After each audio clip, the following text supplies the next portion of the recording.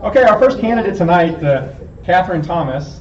Is she here? She did not come. She's not She here. did not? Okay, well, that's okay. That happens, the weather. So we'll just go to Cherry. Cherry. Yep. Cherie. That's okay. I knew that. I've interviewed her before. And I have bad eyesight, so no, come up here. You're going to take the microphone. Like every good candidate, you always, if there's a microphone in the room, grab the microphone because that's a great photograph. So even if it doesn't work, hold the microphone. Okay, so let's just start off friendly. Tell us your name, pronounce it correctly because I mispronounced it. I'm Cherie Thomas. I'm running for the 14th Court of Appeals, Place 2. I like to say that Cherie rhymes with Marie, not Mary.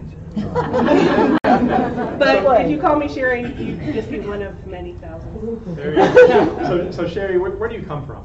So I'm from Spring, Northwest Houston. I went to Klein High School, and then I went on to the University of Texas. I graduated with honors. I have a philosophy major and Claim 2 major, which is why I had to go to law school. So I went to law school at the University of Texas and also graduated with honors from there. Should I continue work experience? Yeah, sure. Where do you work right now? So right now, I'm a partner at Lewis Thomas Law PC, where I work on primarily federal criminal appeals. Interesting. Okay, so tell us about the court that you want to run for. So I'm running for the 14th Court of Appeals, Place 2. Now wait, let me stop you right there because you just said a big word that a lot of people don't know, and this is Court of Appeals. What is a Court of Appeals? I mean, I've heard of Justices of the Peace, and I've heard of, so tell me what is a Court of Appeals? I think most people are familiar with the trial court level. You see, television shows that involve trial courts, and most people are familiar with the Supreme Court, especially with all the news that's coming out lately. In Texas, we also have a Supreme Court, just like the federal Supreme Court. We also have a high court for criminal cases called the Court of Criminal Appeals. But in between the trial courts and those two high courts, we have 14 intermediate or middle courts of appeals. And there are two in this area, the 1st and the 14th. They're called sister courts. Each of them have 9 justices on them, and there are no trials in the Court of Appeals. The trials already happened at the trial court level.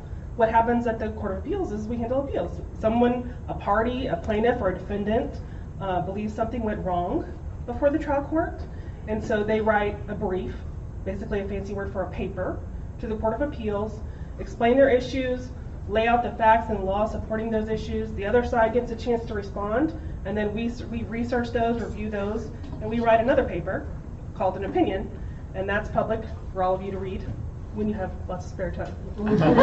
Yeah. And I understand there are 9 people on this court, but on each of these courts, but really each appeal is read by about 3 judges. That's at correct. First. That's how, so explain Yes. how this works. So each case is assigned to one primary author, but there are 3 judges on a panel for each case. So one judge and his staff will review the case, prepare a draft opinion, and that opinion will be circulated among the panel. The other 2 judges will vote, yay or nay. If they don't agree, they'll write a dissent, or if they agree with the result but not the reason, they'll write what's called a concurrence. So you'll always have each judge's reasoning, and you have kind of multiple perspectives brought to each case. And if a party feels like that panel got it wrong, they even have an opportunity to get a rehearing before the whole court, all 9 judges. But it's rare that the court grants what's called an en banc rehearing. So I forgot to ask someone to set the timer, but I did. you did. Okay, good. I'll let that be the timer. Okay, so now, why are you interested in being in the Court of Appeals? Are you a trial lawyer now? So no, I do have a history in litigation. I have been a trial lawyer in the past. Okay. But for the past 5 or 6 years, I've been working on primarily appeals. And even before that, as a trial lawyer, I'm a kind of a nerd. So I always was the lawyer working on motions or responses to motions, and that experience fits nicely with appeals. I was actually working at the court as a staff attorney in 2018 when Democrats swept the court. I got very excited about it as a Democrat myself, and I knew that I could contribute more to the court. I care about the court. I care about the independence and integrity of the court. I think everyone deserves a fair shake, and I know how much time and effort all the parties and their attorneys put into each case. So I think each case should be taken seriously, each opinion explained well. So So that's why I went. give us a sense of how big your district is. Where is this region that you would hope to represent? It's 10 counties. The biggest county is Harris County. After that, the biggest county is Fort Bend. Then there's Brazoria, Galveston, lots of small counties, Washington, Waller, Colorado, Grimes, Chambers, Austin County, not Austin City. And so it's 10 counties, so hopefully I hadn't missed one, but they're on my website if I did. And how long have you been on the campaign trail? So I actually ran for the same court, not the same place, in 2020. I made it into a runoff in the primary, and I didn't make it out of the primary. 2020 was very unusual. These courts had been all Republican since 1994. Then in 2018, there were 5 positions open on both the 1st and the 14th, the sister courts. They're in the same building. Democrats swept all those positions. They won all of them. That was Julie Countess and some Yes, other people. Julie Yeah. Countess, Judge Hightower, Yeah. Judge Spain, Judge Hassan, so many great judges. And in 2020, something odd happened. We again had 2 positions open on each court, but with the same exact voter pool, but only Democrats won on the first court, Republicans won on the 14th. So I'm hoping to, push that number a little further over into the Democrats. It's an interesting phenomenon. Yeah. So Julie and I talk about this all the time, where it's literally just names on a ballot, and it says judicial. No one even reads past judicial, right? They don't know what court or what. You see names, and for some reason, 3 Democrats and 3 Republicans got swept in at the same time, or 2 and 2, I guess. 2 and 2. 2 and 2. At the And by same different time. amounts as well. Yeah, So one won by a lot, one won by a little, one lost by a lot, one lost by a little. It's very So strange. they asked, well, how does that happen? And I said, well, I guess we could poll that question, or we could just work in the future and make sure we get out the vote. That's so right. that seems to be the only way to. But you got to know the name. That's the problem, and maybe not how to pronounce it. Nope, doesn't But- matter. As long as it's green. Okay. So now you get on this court. How long is this term for? It's 6 years. 6 years. So. Okay. And is there a term limit? Nope, there's not. So it could be a lifetime kind of thing Yes, as long I as do you keep getting think reelected. you have to retire at probably 65, something. There's a retirement age. I'm not sure if it's 65, but I think it's 65. Is this a career hope of yours, or is this a kind of thing you want to do a couple times and then go back to private practice? Oh yes, I'd like to do it. I think a lot of people really enjoy being a lawyer, advocating for a certain position. I am probably in the minority that I don't necessarily always like to advocate for whatever I'm paid to advocate for.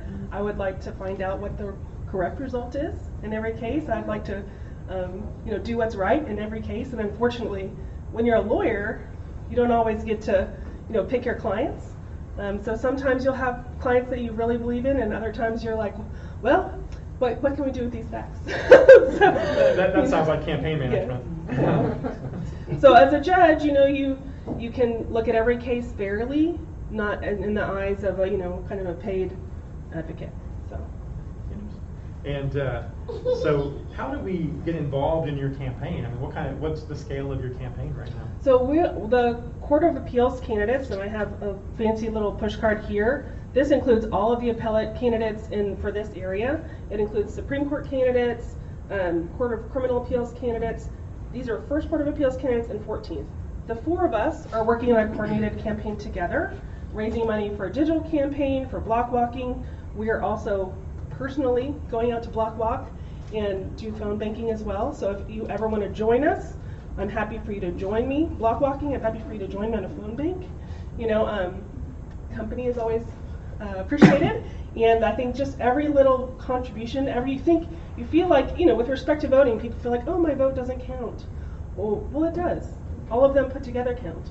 You may be able to phone bank for 2 hours, not every day of the week, but that 2 hours adds up across the And state. do you have a Facebook page presence, or I a do. website, I have or a something you want to announce? presence on my little fancy push card. There's a QR code where you can go to my Facebook page or my website, and there's a link to my Facebook page, Twitter page, Instagram page.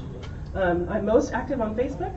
I am not as great of a Twitter person, but I try to post there too for those who do not have Facebook as well. Good. So if you notice, I'm being very tactful and not asking about specific issues because that would get them in trouble. So that's why we're starting with judicial candidates. Yeah, so candidates as well as judges, we all are bound by the Code of Judicial Conduct, so we can't pledge or promise to vote or to rule in any certain way on any certain issue. But I will speak to what you said earlier about originalism. I can say that I'm not an originalist. If I were an originalist, I couldn't be running for judge because I, as a woman, am not in the Constitution. I'm not in the Bill of Rights. So there's that.